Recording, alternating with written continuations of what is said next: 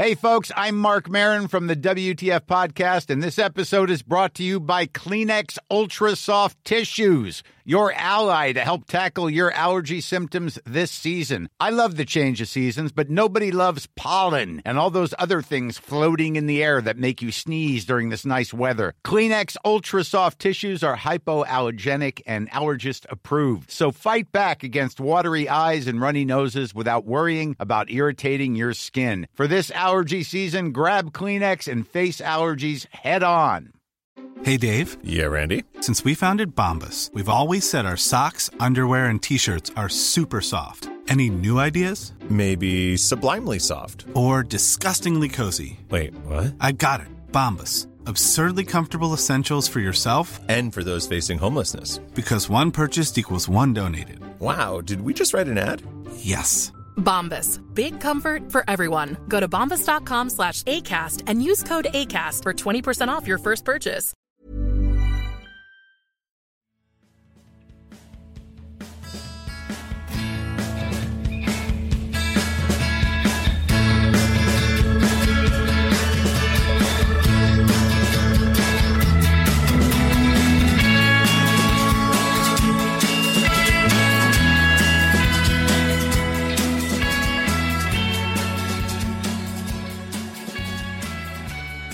Välkommen, riktigt glad och ha en viss person i lurarna, nämligen Adam Fröberg, ny inom klackenramen i alla fall. Hej Adam. Tjena Kevin. Hur mår du? Jo, men det är bra tack. Solen skiner, snart semester, försäsongsmatcherna drar snart igång. Det är inte jättemycket att klaga på här och nu. Låter trevligt det. Låter väldigt trevligt. För de som inte känner igen ditt namn, vem är du Adam? Och vart håller du hus? Ja, jag är Adam Fröberg som sagt, jag är 22 år gammal. Jag är stor United-supporter sedan många år tillbaka och sedan snart 2 år tillbaka har jag varit skribent på mus.se, vilket är Manchester Uniteds officiella supporterklubb i Skandinavien. Jag har också startat igång en egen specialpodd för MUS då, som har tidigare haft en podd, MUS-podden, som fortsätter köra också, men jag kommer ha min specialpodd bredvid där som ska handla lite om mycket snackisar, större snackisar, inte själva matcherna i sig utan just den delarna och kanske en och annan gäst, egentligen mestadels gäster och så en hel del lyssnarfrågor helt enkelt. Det är ungefär så det ligger till. Låter väldigt trevligt tycker jag. Då kan ni som lyssnare gissa på vad det här avsnittet kommer handla om. Det kommer vara en hel del Manchester United-snack. Och det kommer självklart spillas över till Premier League i stort. Men fokuset kommer vara Manchester United, helt enkelt. Men Adam, om vi kikar på lite statusen just nu. Det är ju mitt uppe i dessa silly-tider. Många begär nyförvärv till Manchester United och sedan är det ju också en hel del spelare som vill bort från Manchester United om man nu ska lyssna på vissa uttalanden från just Pogba och Lukaku.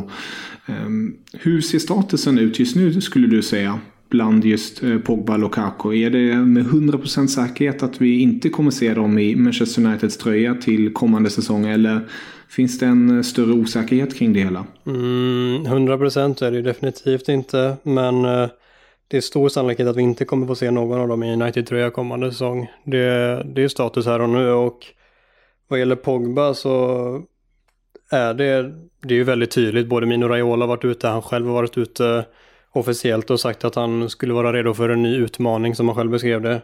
Så det är där status ligger på Pogba. Grejen är för hans del att han har ett kontrakt på 2 år plus 1 år på optionsår där som United kan aktivera om de vill själva. Vilket betyder att han är bunden till ett kontrakt, och United själva säger i alla fall utåt att de är inte sugna på att sälja honom om inte de får ett väldigt bra bud, och det budet ryktas ligga mellan 150-160 miljoner pund som ska krävas då för att få loss honom.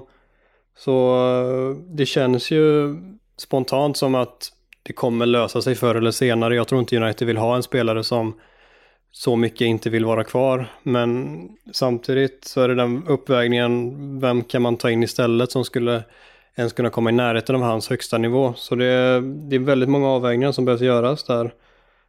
Men i grund och botten så tror jag att de känner att de vill ha en ny start nu med spelare som bara vill vara där, och då då kommer de till slut kunna hitta en lösning med någon som ändå till slut måste betala rätt mycket pengar.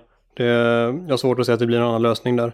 Om vi går över till Lukaku i sin tur så är det lite liknande. Han själv och agenten har gått ut och sagt att han vill till Italien, och då framförallt inte där han personligen, Lukaku, har berömt Conte som världens bästa tränare som kom från ingenstans egentligen. Då han inte har varit under honom, aldrig varit tränare av honom, så det är många United-supportrar som blev förvånade när det kom på det sättet, även om han tidigare pratat väldigt varmt om just Italien och att han någon gång i framtiden vill spela just Serie A.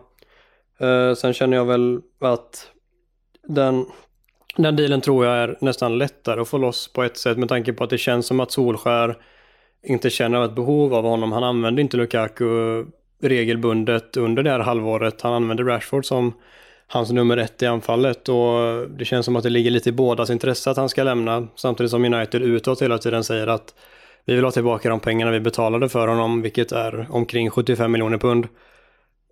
Italienska medierna menar att Inter de har inte de pengarna här och nu, de måste sälja, och det kommer Icardi in i bilden som de har svårt att skeppa. Lyckas de skeppa honom för en okej summa så kan de nog komma med ett tillräckligt bud, men än så länge verkar det bara landa i att de vill inkludera någon spelare plus lite mindre pengar, vilket United i sin tur inte är intresserade av. Skulle du tycka att det skulle vara intressant om man skulle göra en form av bytesaffär Lukaku och Icardi emellan? Personligen vill jag inte det. Jag tycker att Icardi är en fenomenal anfallare på så sätt. Han är en otroligt bra måltjuv. Men vad man får med sig i det paketet är också en spelare som kanske inte alltid har skallen på rätt plats, och här och nu där United är idag så behöver vi ett enat omklädningsrum helt enkelt, och det är en orolig själ lite på det sättet Icardi, så jag hade inte varit för det om man ser det hela paketet. Sen rent hans fotbollsmässiga egenskaper vill nästan i princip vilken klubb som helst ta in. Det handlar då mest om han och hans bråkiga agent tillika flickvän Wanda Nara där, som man inte är lika sugen på då som United-supporter, eller i alla fall jag då, jag kan inte prata för exakt alla, men så känner jag personligen. Det förstår jag. Ja, det är ju lite två kluriga situationer där helt enkelt, och det måste ju ske någonting. Det är som du är inne på, det är märkligt att ha två spelare i en klubb vars roller är ändå rätt stora, speciellt Pogba som ses som en given ledarroll i laget, att han inte vill spela. Då känns det ju som att det måste ju komma till en lösning, att man skeppar iväg honom och att man får in de pengar man behöver. Om man tittar till ersättare är det ju inte det lättaste att göra. Det har ju spekulerats i ett par namn. Klassiska namnet som några har tagit upp, det är Milinkovic-Savic från Lazio. Mittfältare som har varit väldigt duktig, ung, hade kanske inte så stark fjolårssäsong, men är ändå extremt kunnig helt enkelt. Hur ser du på ersättarfronten om du fick välja, eller vad du har hört kring ryktesväg? Om vi börjar med de som ryktas så är det ju främst Milinkovic-Savic nu de senaste dagarna, även om jag inte är 100% säker på hur mycket sanning det ligger i de ryktena än så länge, då det har varit ganska mycket mellanmjölk på de uppgifterna som har kommit än så länge, men det är absolut en spelare jag själv. Känns mer som ett önsketänk nästan hos många. Alltså. Det känns lite så, eller hur? Och sen är det en spelare jag gärna skulle se ersätta Pogba, då jag nästan ser som det kanske är den som är mest lika, även om man inte är precis likadan i sin spelstil, så är han är stor och fysisk, han har bra passningsfot, bra distansskott, han är bra med fötterna, jag tror han skulle passa väldigt bra in. Sen kan han utgå lite längre ner i banan, till skillnad från vad Pogbas mesta styrkor ligger egentligen. Milinkovic-Savic förra säsongen spelade ju lite längre ner i banan, till skillnad från säsongen innan när han gjorde 12 mål och 5 assist, eller vad det landade på ungefär någonstans där i alla fall. Och den här säsongen så låg han lite längre ner i banan istället, men han hade inte en lika bra säsong rent produktionsmässigt, men den är inte heller så dålig som kanske många vill få det att tro. Sen som sagt, det är i alla fall den personen, eller den spelaren som jag personligen skulle vilja ha in som ersättare om jag fick välja fritt. Sen ryktas ju Bruno Fernandes väldigt mycket, och det är rätt oklart om han anses som en Pogba-ersättare eller om det snarare kanske skulle att de vill ha in honom också, oavsett hur det blir med Pogba. Det är ganska tvetydigt här och nu, och även där är jag osäker på hur mycket sanning det ligger i ryktena. Det att United är intresserade och har honom i tanke i banorna, det är jag rätt säker på, men hur mycket de och hur högt de håller honom på listan, det låter jag vara osagt här och nu. Men det är väl de 2 spelarna som ryktas mest egentligen som ersättare. Sen ryktas det andra mittfältare som Longstaff i Newcastle och senast nu Mario Lemina i Southampton. Men det känns snarare som spelare som inte ska ersätta Pogba utan ska fylla andra funktioner på mittfältet här då. Det känns ju verkligen som att United behöver mittfältare. Vi säger nu att Pogba går. Och sen tidigare har ju också Herrera gått. 2 nyckelspelare egentligen i mittfältet för United de senaste 2 säsongerna. Herrera har ju varit lite längre till och med, om jag inte helt ute och cyklar, och varit en personlig favorit hos många. Vart många också tyckte att det var väldigt dåligt att han lämnade. Men det var ju lite... Ja, de kom inte riktigt överens, styrelsen och Herrera, om jag inte är helt ute, eller? Jo, men det är precis det. Herrera sa ju nu i en intervju när han skrivit på med PSG att United kom in för sent helt enkelt med sina senaste bud. Tidigare hade de inte mött hans vilja vad gäller kanske plats i laget, hur hans roll ska fördelas och lönekraven och sånt. Men sen kom de in för sent nu helt enkelt när han hade beslutat sig för att han ska lämna för Paris. Är hans version av det hela. Sen har vi ju inte hört Uniteds historia, men det är så han menar att det har gått till, vilket såklart som du säger har irriterat många United-supportrar. Inte för att han är en fenomenal fotbollsspelare som inte går att ersätta, men för just det som han bidrar med på träningar och matcher, med sin passion, sin energi, glädje. Han sprider väldigt mycket, många viktiga delar i laget på så sätt. Så det kommer vara ett tapp, men det är inte en spelare som är omöjlig att ersätta på något vis. Han är en bra trupp- och breddspelare, men i grunden ingen spelare som du kanske vinner titlar med, skulle jag säga. Men som sagt, samtidigt han är inte den spelaren som vi borde skeppa först, om man säger så. Han borde långt ifrån vara först ut i dörren. Mm. Ja, det är extremt intressant där. Sen har det ju vävats in Wan-Bissaka, högerbacken från Crystal Palace, engelsmannen, ung. Känns ju på pappret som ett väldigt bra nyförvärv med tanke på just att United behöver en renodlad högerback. Det har ju saknats senaste åren. Och sen har man ju värvat in James också, ytten som är klassisk vindsnabb och gör sin gubbe, om jag inte har förstått det hela helt fel. Har inte sett honom spela så mycket. Så det är ju 2 intressanta nyförvärv, men det är självklart inga kanske nyförvärv som lyfter United till en nya nivå. Nej, men det kan jag ändå skriva under på. Sen, det är väldigt viktiga pusselbitar på så vis att vi har verkligen varit i stort behov av en ny högerback. Det funkar inte förra säsongen när Ashley Young skulle spela där stora delar och Antonio Valencia var i princip skadad hela säsongen. Och sen hade vi en ung, oerfaren Diogo Dalot som är väldigt fin och fröjd offensivt, men defensivt lämnar han en hel del att önska än så länge. Jag tror fortfarande på att han kan bli en väldigt bra spelare, men här och nu så behöver du verkligen förstärka den positionen, och där Aron Wan-Bissaka är som klippt och skuren på många sätt och vis. Han har fått mycket kritik för sitt offensiva spel, vilket jag tycker varit överdrivet på många sätt, men det är fortfarande den del han behöver slipa på mest. Men så dåligt som många verkar vilja få honom att framstå offensivt, det är han inte. Och sen defensivt talar statistiken och vad man ser med blotta ögat för sig, där han redan är en av de bästa i Premier League, så är det bara. När det kommer till fler backar har ju Harry Maguire varit på tapeten. United ska ju sagt så har lagt ett 70 miljoner bud på honom. Alltså pund, euro. Eller inte 70 miljoner kronor. Så att man bara understryker. 70 miljoner pund är ryktena då från BBC, vilket vi får ta som fakta. Precis, men Leicester sägs ha velat ha 90 miljoner istället.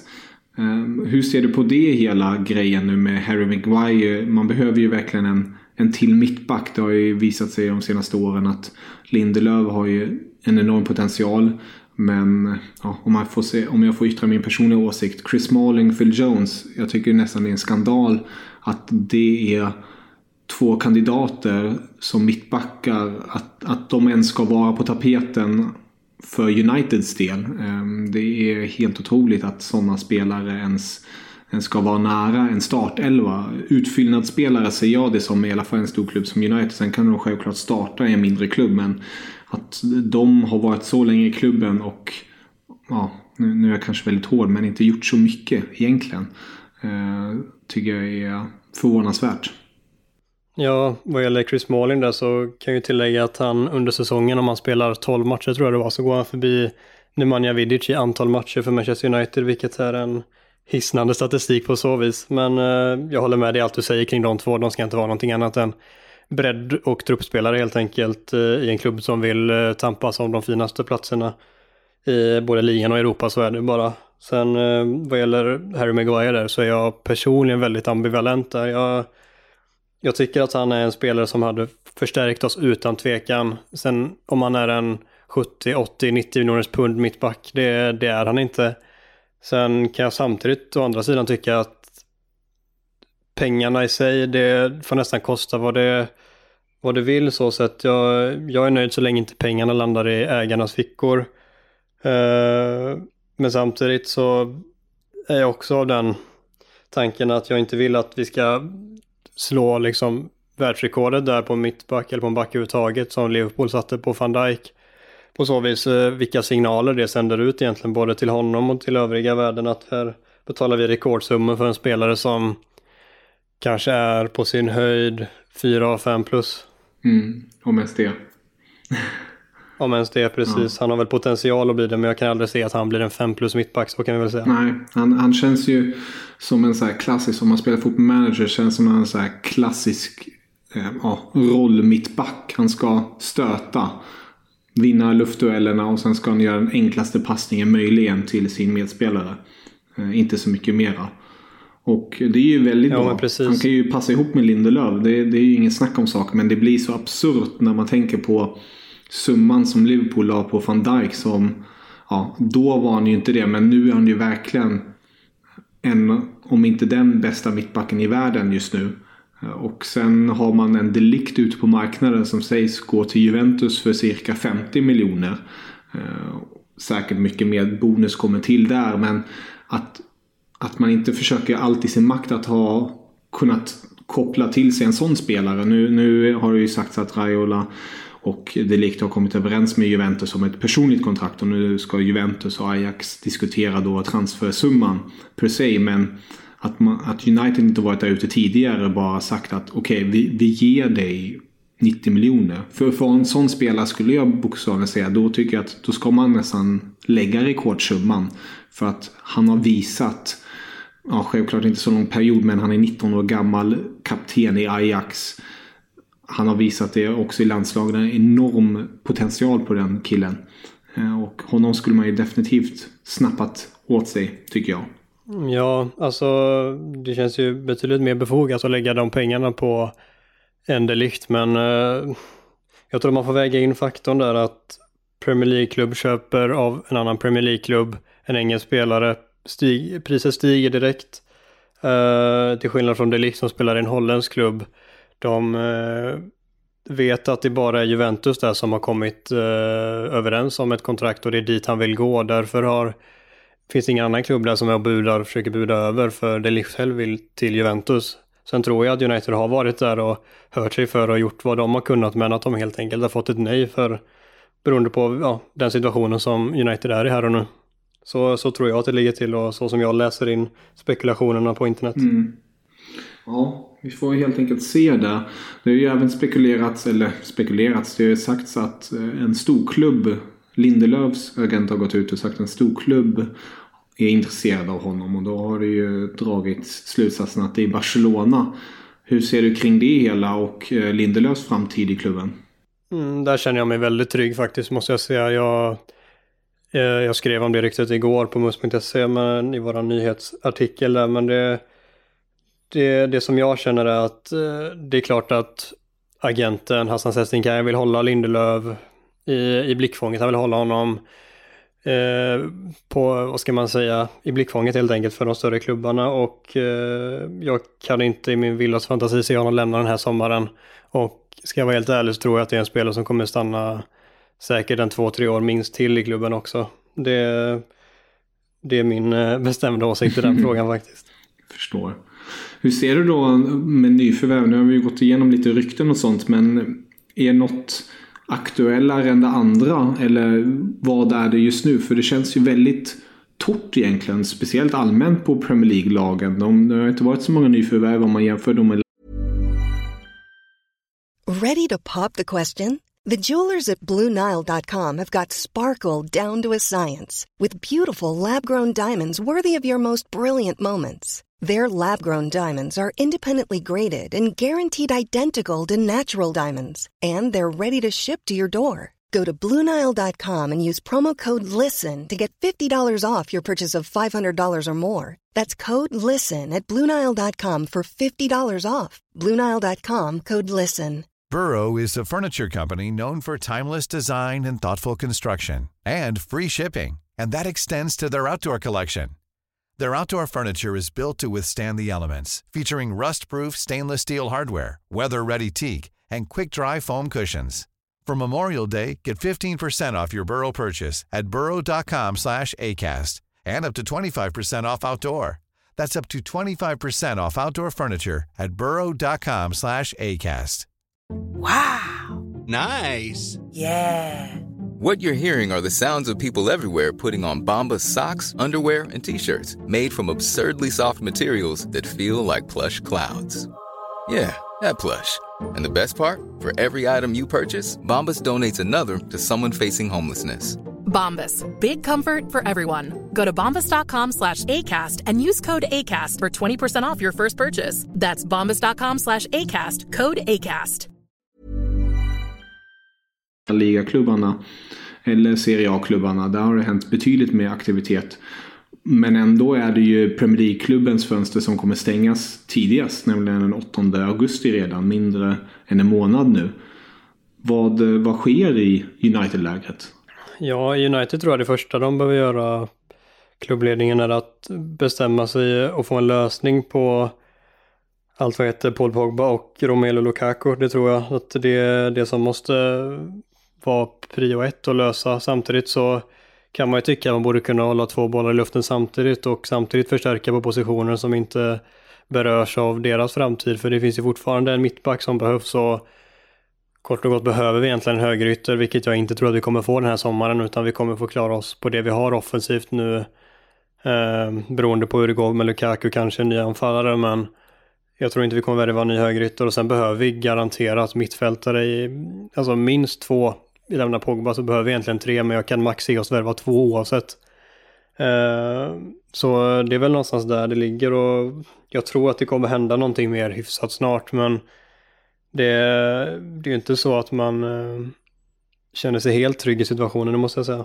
Nej, den här säsongen närmar ju sig med stormsteg. Det är ju väldigt kul det, men det är ju kanske inte det bästa förutsättningarna om man säger så.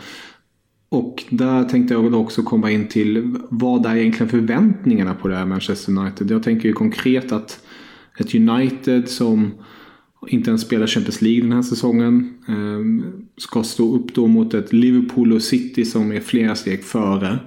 Samtidigt som ett Spurs också finns där som har gjort slutligen ett nyförvärv de med. Och sen har man ett Chelsea som är lite lurigt med Lampard som tränare nu, och sen är ett Arsenal under Emery som säkert vill komma igen efter en mindre lyckad säsong förra säsongen. Vart placerar du United med förväntningarna? Det är tragiskt att man har behövt falla hit, men målet och förväntningarna är topp 4, och det är jättetråkigt att det ska behöva vara så, men man kan inte vara naiv heller och säga att vi ska vinna Premier League här och nu, för den truppen och det laget, den tryggheten i klubben har vi inte här och nu. Det ser jag som uteslutet. Sen, vem vet vad som händer slutet av transferfönstret och början av säsongen.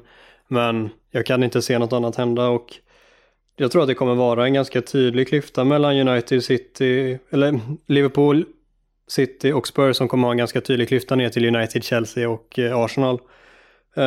Och de 3 sistnämnda där kommer helt enkelt att slåss om den sista 4:e platsen. Sen finns det Europa League som kan ge en CL-plats för både Arsenal och United, och möjligtvis Chelsea om de skulle gå så illa för dem i Champions League att de halkar ner dit. Men det är väl de förutsättningarna vi har och den krassa sanningen som vi lever i egentligen. Ja, vi får se helt enkelt. Hur känner du kring andra spelare i laget? Jag vet att innan vi spelade in där, du tog upp namnet De Gea. Hur ser det egentligen ut hos spanjoren mellan stolparna? Jo, man har ju bara 1 år kvar på kontraktet. Det löper ju ut den sista juni nästa sommar. Och där finns det inget optionsår kvar, utan det är det han är inne på här och nu. Så finner man ingen lösning och inte säljer honom, så kommer han lämna gratis. Sen har jag en känsla att han kommer krita på nytt kontrakt ganska snart. BBC och Simon Stone, som är en av de mest trovärdiga journalisterna gällande Manchester United, skrev en artikel i förra veckan om att United erbjudit honom ett nytt kontrakt som ska ligga på ungefär 350 000 pund i veckan, vilket är endast en lön som Alexis Sanchez överträffar här och nu på 390 000 pund i veckan. Då. Fortfarande, förlåt, men att Alexis Sanchez har sån jäkla hög lön.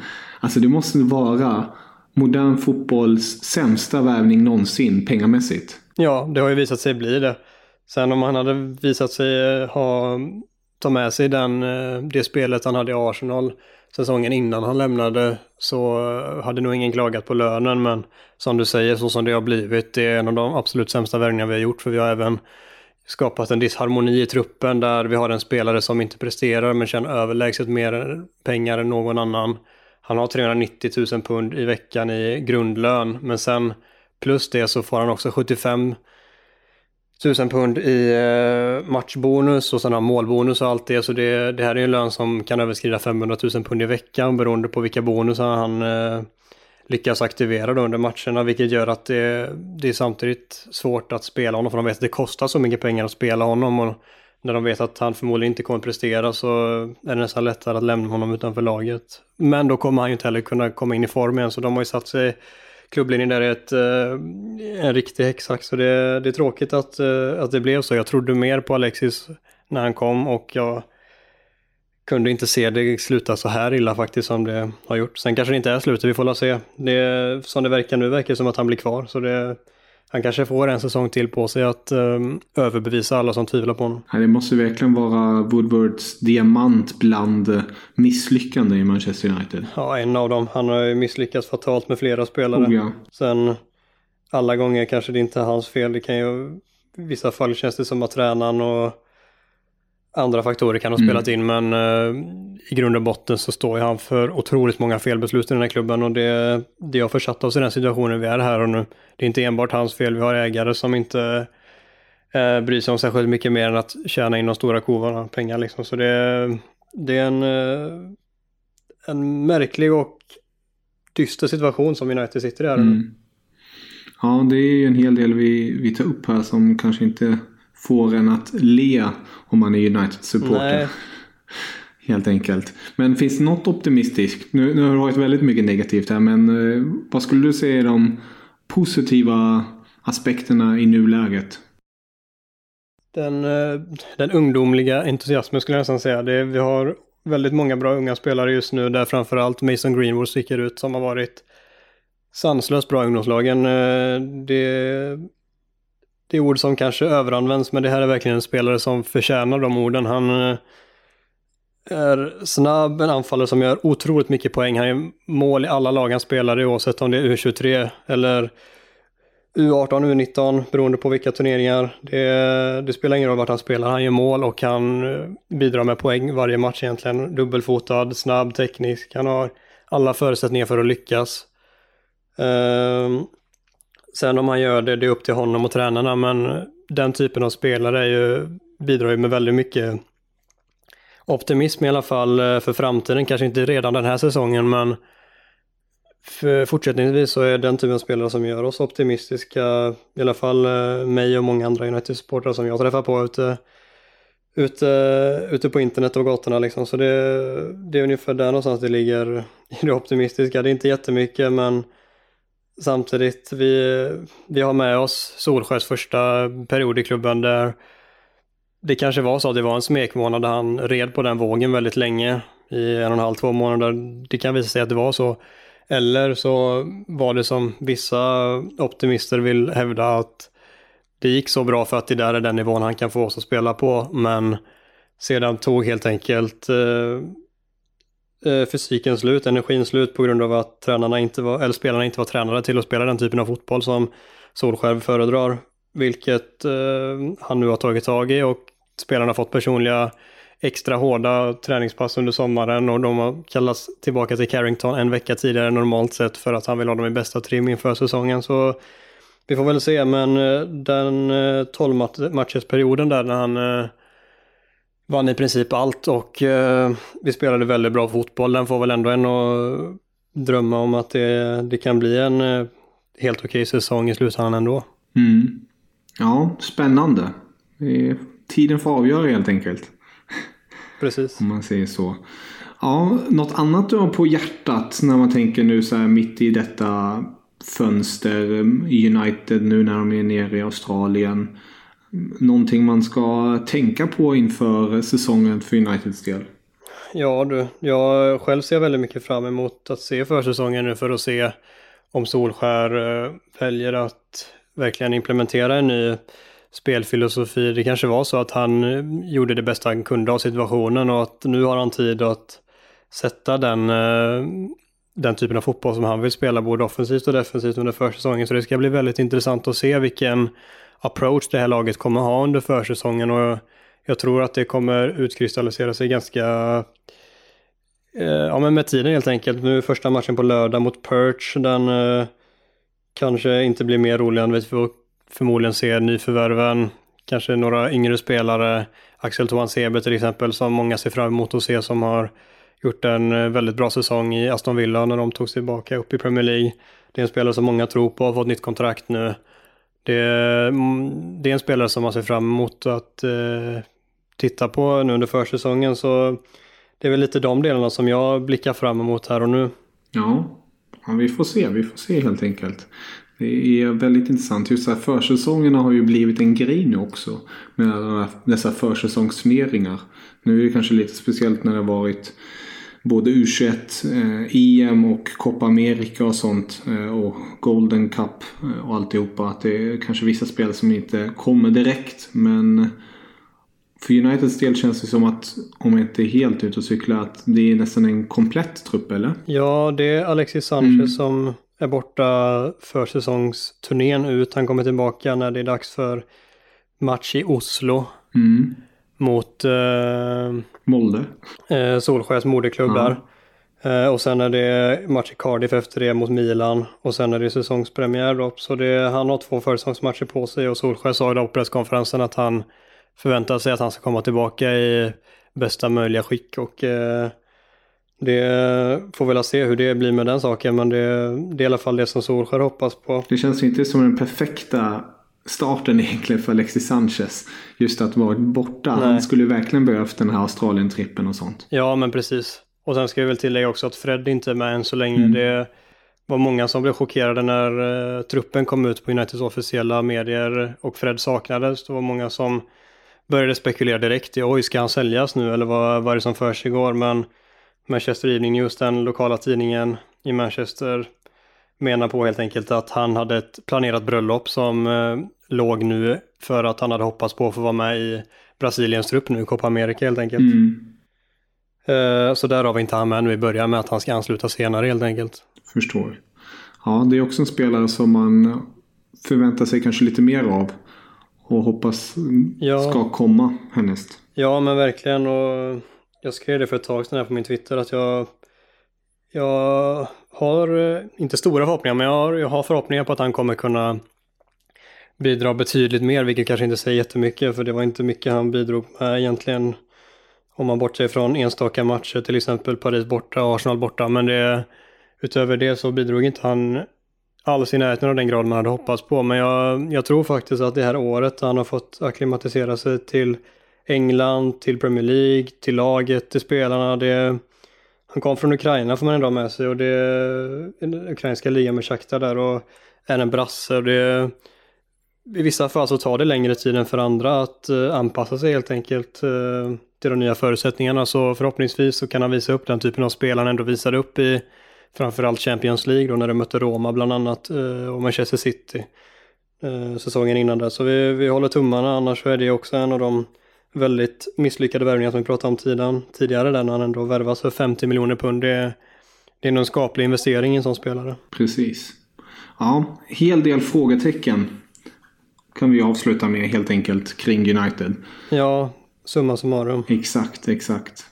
Vart ska man vända sig om man ska få lite mer United News? Då får ni jättegärna vända er till på Twitter heter jag @Adam_Froberg där jag både skriver ut egna tankar och information och nyheter om nya poddavsnitt. Härligt. Det är där ni hittar mig i alla fall. Gött. Det tycker jag man ska göra.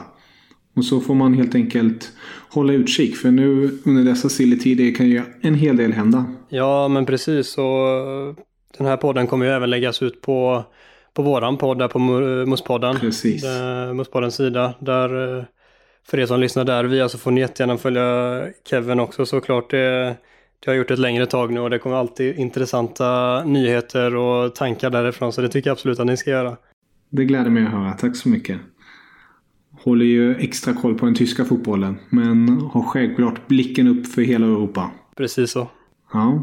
Men Adam, riktigt roligt att prata med dig. Ja, enormt kul att vara med. Och ser fram emot att få prata med dig kanske snart igen. Har vi kanske lite mer goda nyheter kring United-läget och fler utropstecken än frågetecken. Det håller vi alla tummar och tår för. Men då får du sköta om det så hörs vi. Det gör vi, detsamma. Auf Wiedersehen.